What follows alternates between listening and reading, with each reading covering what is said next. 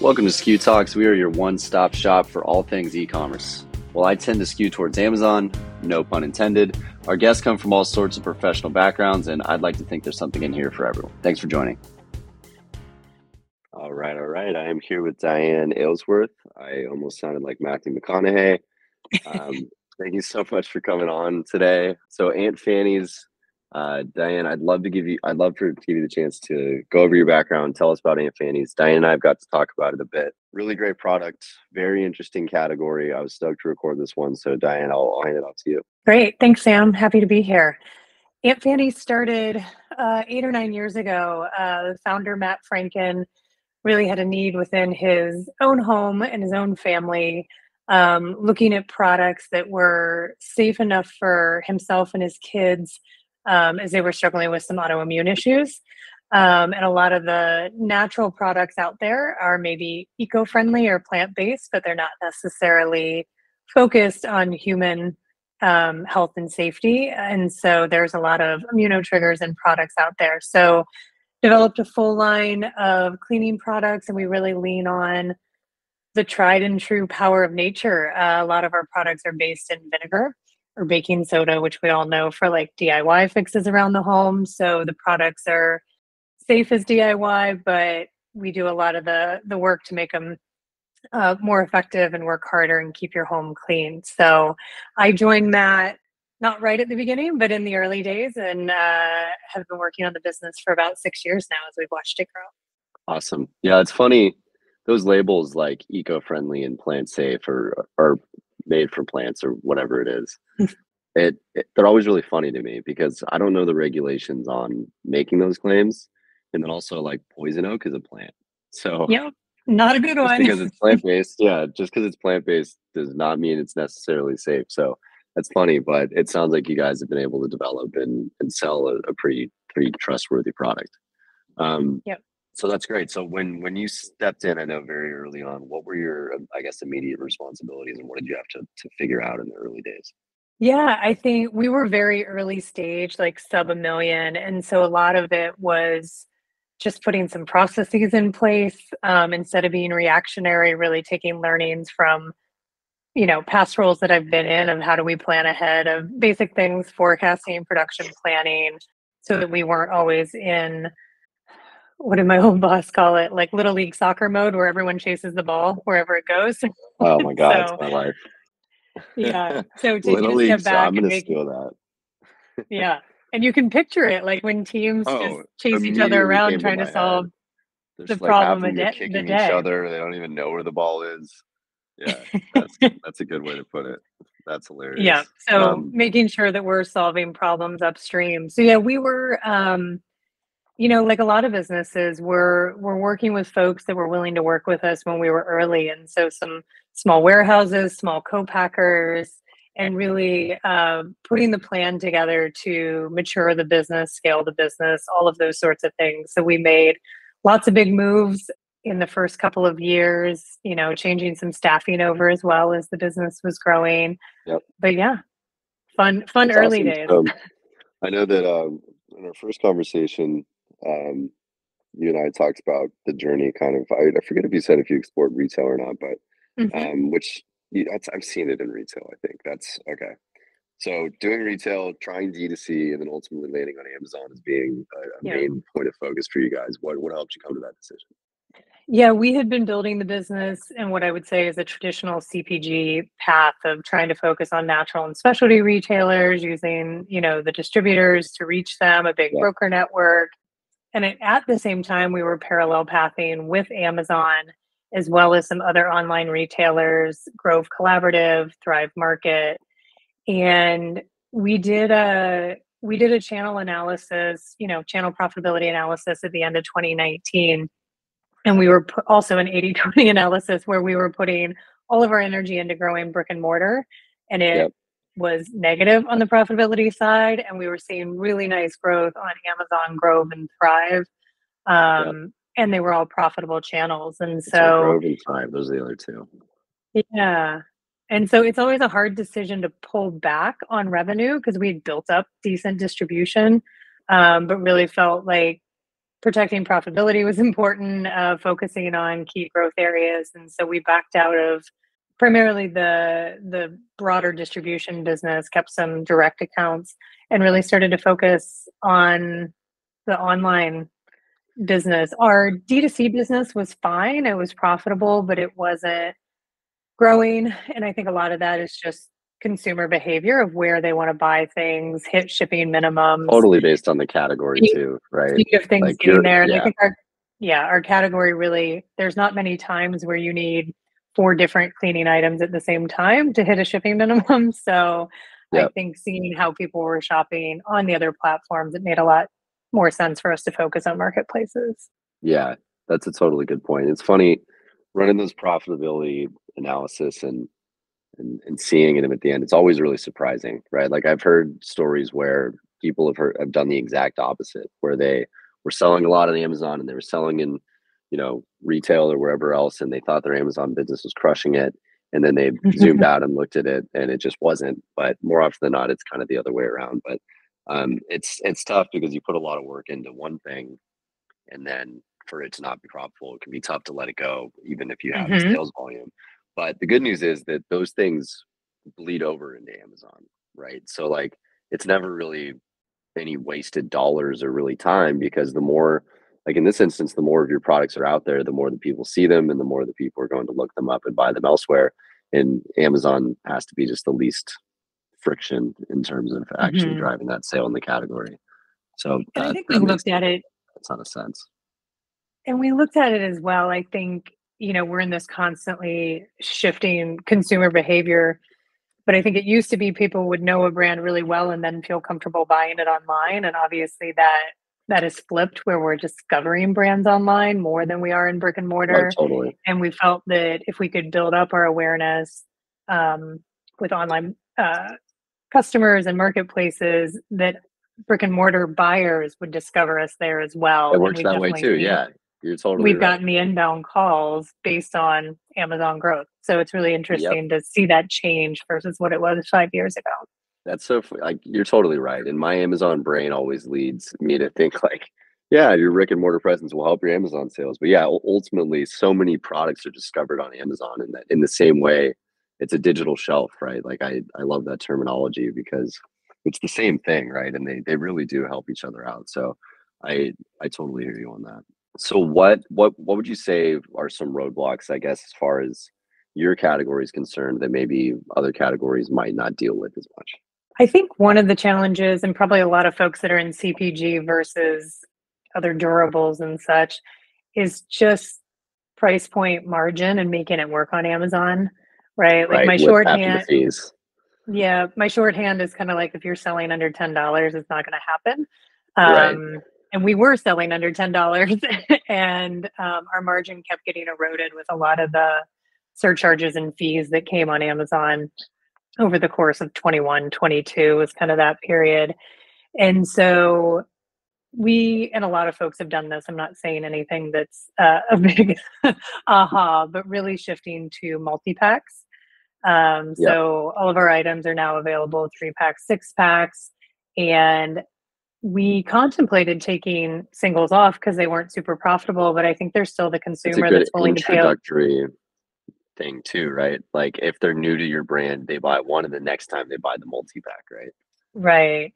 And we felt that there was also folks they'd be willing to pay a little more to get just one instead of committing to the three. So we've done some, pricing strategy in there that makes sense where they can still do trial, but it makes more sense for them to trade up on their next visit. So Totally. I've yeah, always so I had a think big that question about that when like it's somebody has a 4 pack and a 1 pack or whatever it is, and they don't even discount the price. It's just 4x the price of the one oh, pack. I'm like, I'm just it gonna buy kills four me of the one. You know what?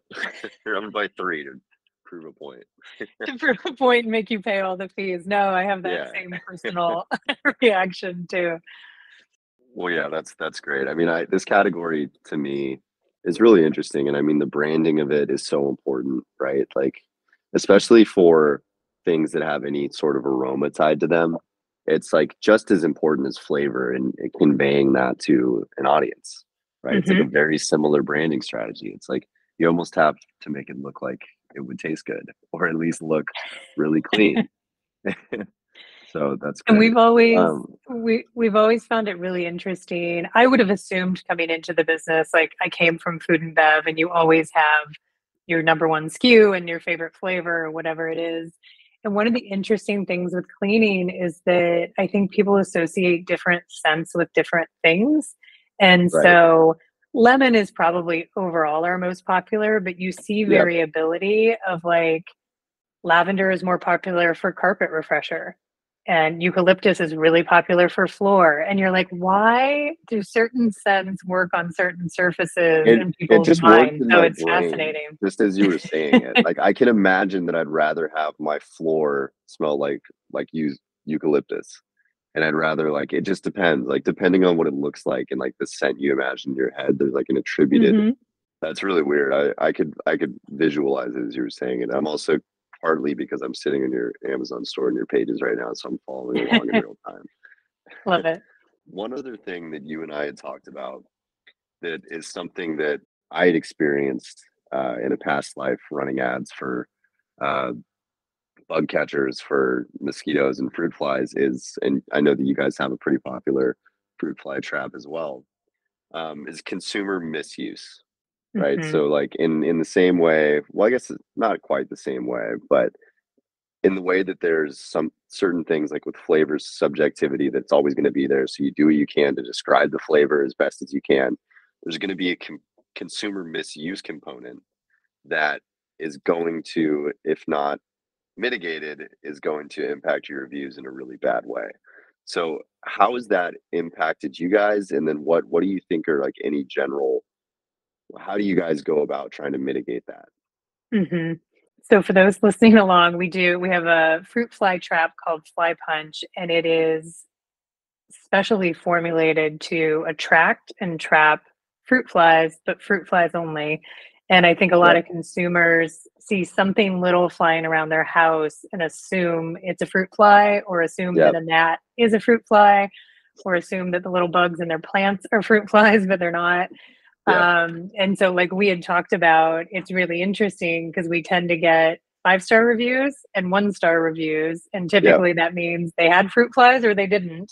And Yep. so it's been frustrating and funny along the way. So, what we've tried to do to mitigate it, we're not trying to advertise to the other bugs, right? We could get more traffic, but then not Right. get people using it the right way. So, we It's very not the long specifically game. advertise just for fruit flies. We have some imagery up on our PDP trying to show the difference between the different bugs. I think that it's very, as a consumer, it's very hard to tell the difference as they're flying around. Totally is. And I think we still have a challenge there of describing like, and I think we can overcome it. We're gonna work on some copy and some imagery that goes along, but like where are the bugs? Right. Like I've had friends go, I That have fruit makes flies in sense. my house Help plants. them And I'm like, those are identify.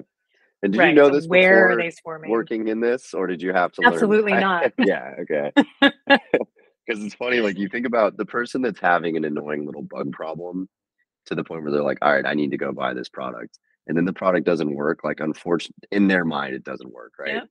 Even though it's doing its intended purpose, they just bought the wrong product. Like, that's gonna be somebody's just writing an angry review with a mosquito buzzing around their head that their fruit fly trap didn't work, and that's Yep. definitely something that is tough to combat against. But I think, honestly, the imagery on your page is, like, it tells me pretty clearly, like, the graphics with the check and the X's, not Hmm. fungus gnats or drain flies. I didn't know that's what, like, I didn't even know what a drain fly was, but I think you guys do a good job of it, but there's only so much you can do at the end of the day. Like, I mean, Hmm. the gift and the curse of Amazon is that sometimes people make very quick purchases.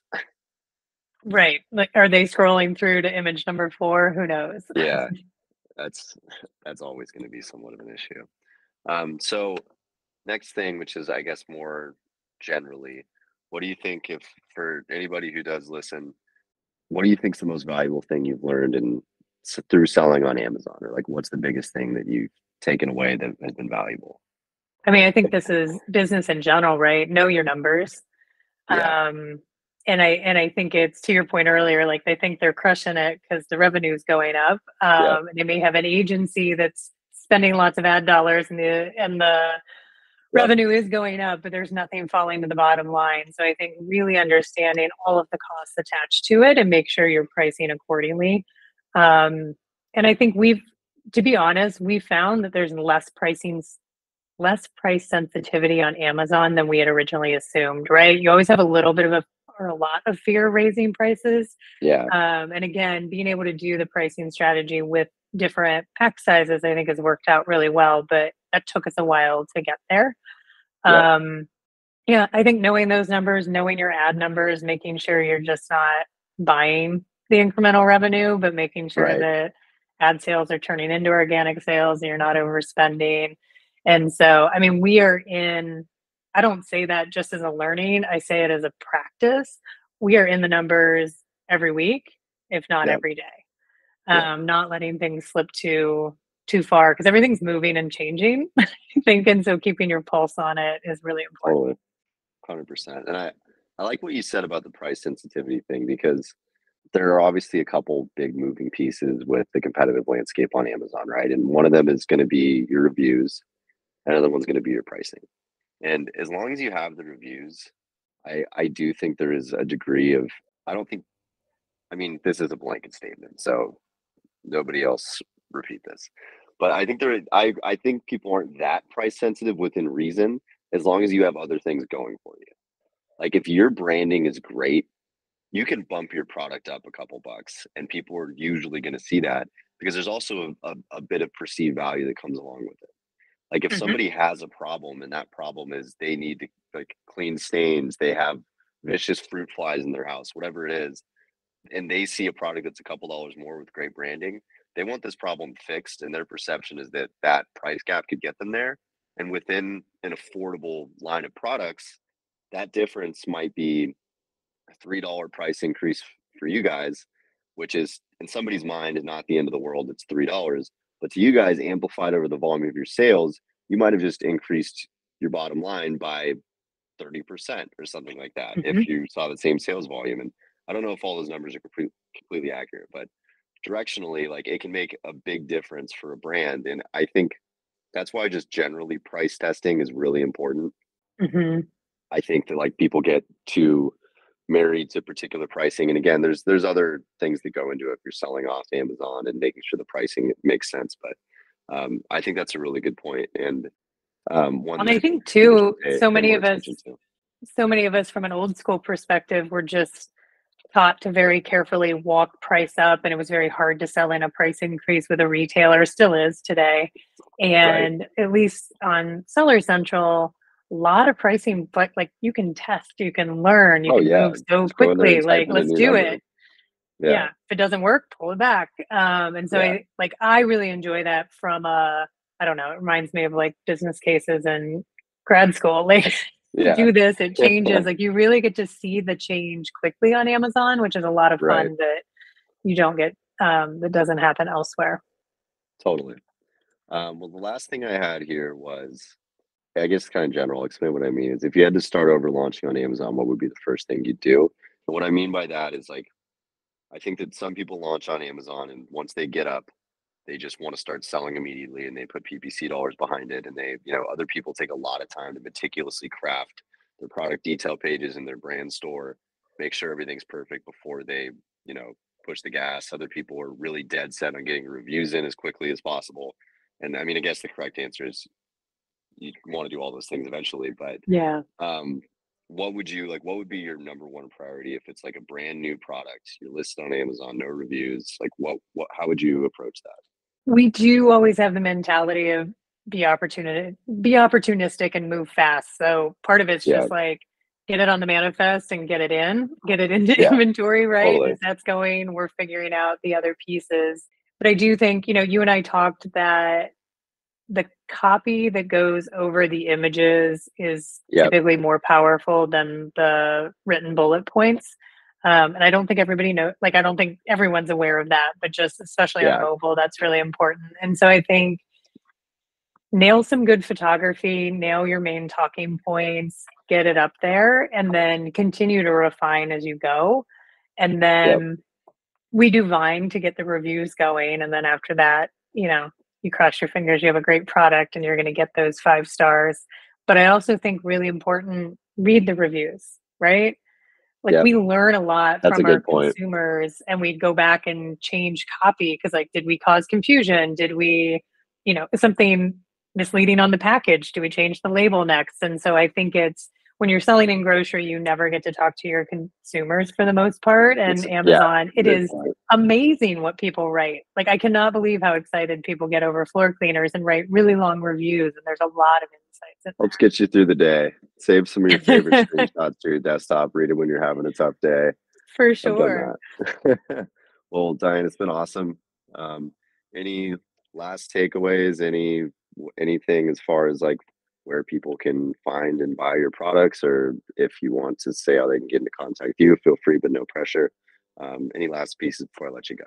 Yeah, thanks. All of our items are available on Amazon, obviously.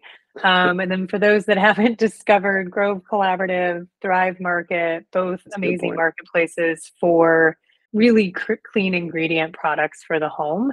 And then we're also available on Chewy for wholesalers. We're available on Fair. Yeah, and we are going back to the beginning. We are building out some brick and mortar distribution too. So hopefully you'll Love find it. us in a neighborhood near you soon. Love it. Thanks so much. I'll talk to you next time. All right. Thanks, Sam.